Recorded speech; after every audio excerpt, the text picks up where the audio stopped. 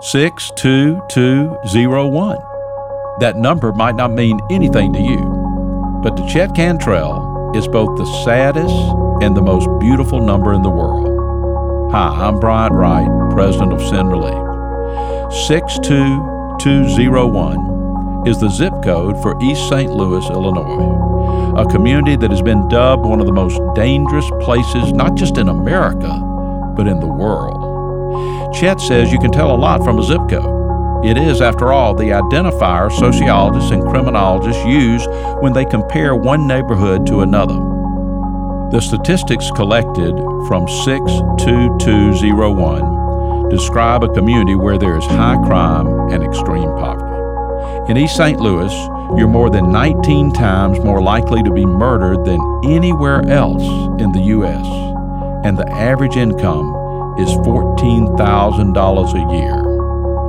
Chet Cantrell has lived and worked here for the last 30 years. As the director of the Christian Activity Center, it's his job and his calling to meet needs and change the lives of children in East St. Louis. In this episode of Stories of Hope, Chet will tell you a story no researcher studying 62201 would ever be able to uncover. It's a story that's painful and sad, but it's also a story of hope.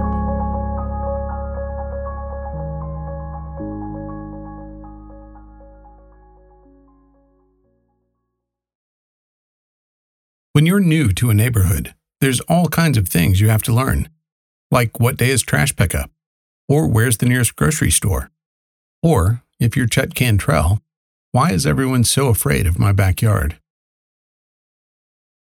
Behind us, there's 4 blocks out there. It used to be called the Killing Fields. And when I first came here, I learned from a 6-year-old girl that a dead body smells like a dead cat. And you can't go in this field because that's where the bodies are.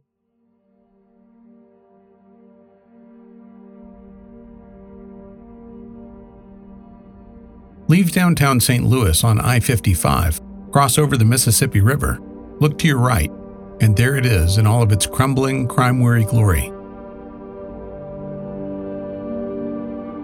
If every city and town is known for something, Chet Cantrell's adopted home of East St. Louis, Illinois, is famous for being infamous. When I first came here, it was just crazy stuff, and it was like the Wild Wild West, and gunshots everywhere.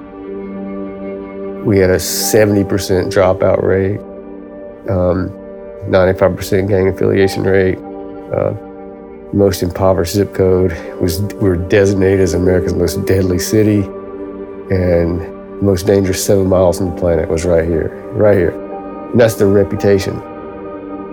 For at least 50 years, sociologists and criminologists and politicians and filmmakers have gathered enough statistics and published enough papers and produced enough documentaries to ensure that now, if anyone knows anything about East St. Louis, what they know is bad.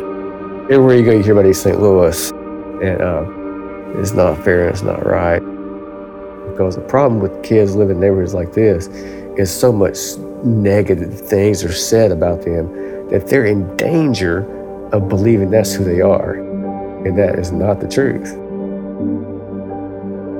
So now, after living there for more than 30 years, Chet Cantrell would like to set the record straight. This is what I would like for everybody in America to know.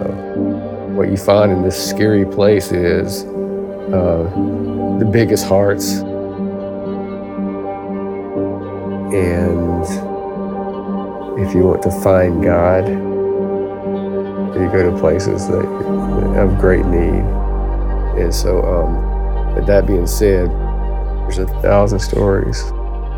Some are funny and some are sad, but yeah, I can tell you 1,000 stories.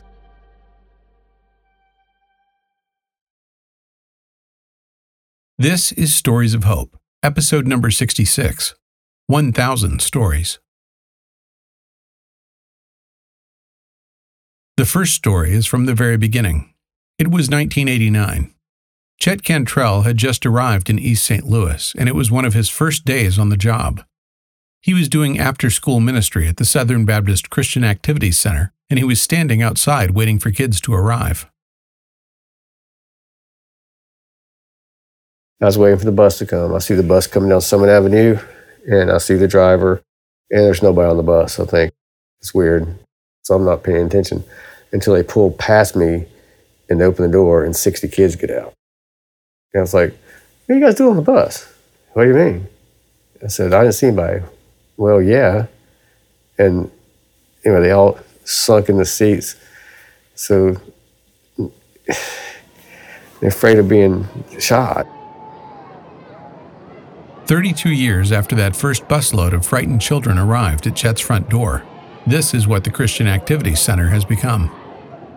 There are basketball leagues and soccer leagues. There are chess clubs and computer labs and dance teams and Bible studies. Lots of Bible studies. And there are music classes and language classes and cooking classes, and more than anything else, there are children. Every day, there are hundreds and hundreds of children. Kids need a place to go and just to be kids and play. And so they get to play, yeah, but we do reading, writing, math, and we have technology, computer training. Because by the time a kid in this neighborhood reaches 6th grade, there are 6,000 hours, education hours behind their counterparts elsewhere. And so I want kids that are able to live beyond the things that have traumatized them. And I want our kids to love, to be able to accept love and to know what the love of God is. And to know the stories of faith, because people that find a walk of faith, they know that's what they're created to be. Out of all this sound and fury have come the best and happiest and most important stories. Like stories number 2 and number 3.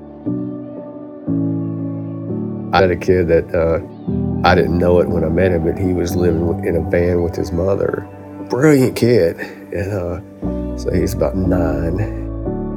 He loved computers and he loved music. He's just one of these Renaissance kids, like so many kids are. So now he's learning everything. And then he started helping me do stuff, so I paid him. I didn't know that's what they were eating off of.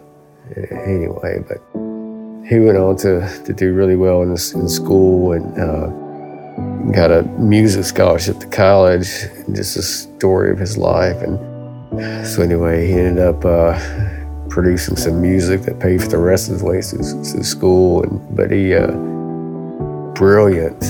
He designed a facial recognition software program when he was in college, got national attention. So he ended up getting his master's in computer science. And then I got a guy that's in Minnesota that has adopted or fostered probably about 20 different kids who ended up living with him most of their lives. Bought a car dealership and real estate and doing really, really well. But this was a guy that was slinging, down here. And on the stories go. I have kids that are interpreters at the UN. I have kids that are special agents of the FBI. And as much as he would love to, Chet can't tell every one of them. I've got a kid that's an RN that'll making more money than I'll ever make. But he's a head of his Sunday school in his church. And I have sports attorneys. I have policemen, firemen. I got chaplains in the Army and Special Forces and pilots. And so many triumphs. And they're triumphs for me. They're from the little to the big, God asks us to show up. And people like me who show up, I have no skills. But by gosh, I know how to show up. And I get to watch all this stuff happen. Story number 4 is not about a child. Not exactly. This story is about Chet's backyard, the space everybody used to call the killing fields. I think sometimes the only thing worth doing is changing everything. And so the killing fields, we tore down, 12 derelict structures that were dangerous. We hauled out 2,000 tires that had been dumped, and we cut down so much brush that it was like 40 dumped truckloads of debris. We just took down all that scrub brush and all that moldy mildew stuff. It actually freed up the air quality. I know that because the EPA was doing a big test, and they had it on my fence out here. And the lady came to me and she said, well, now suddenly we got all this fresh air coming back. And so we're at a place now, there's going to be a national park district behind this building. So it's a beautiful thing. There are at least 996 more stories Chet could tell. There are happy stories about kids who made it, and sad stories about kids who did not. Every story is unique, and yet, in East St. Louis, where now even the air is different, the takeaway for all 1,000 stories is the same. And when I first came here, it was lawless. And my cynical side was looking for, is God here? But scripture, it says, I'll go before you and cut through bars of iron and cast down the gates and make a way and give you the treasures of the darkness. And so the miracle stories, there are tons of miracle stories I had nothing to do with. And so I've been given treasures. Oh yeah, there's 1,000 stories.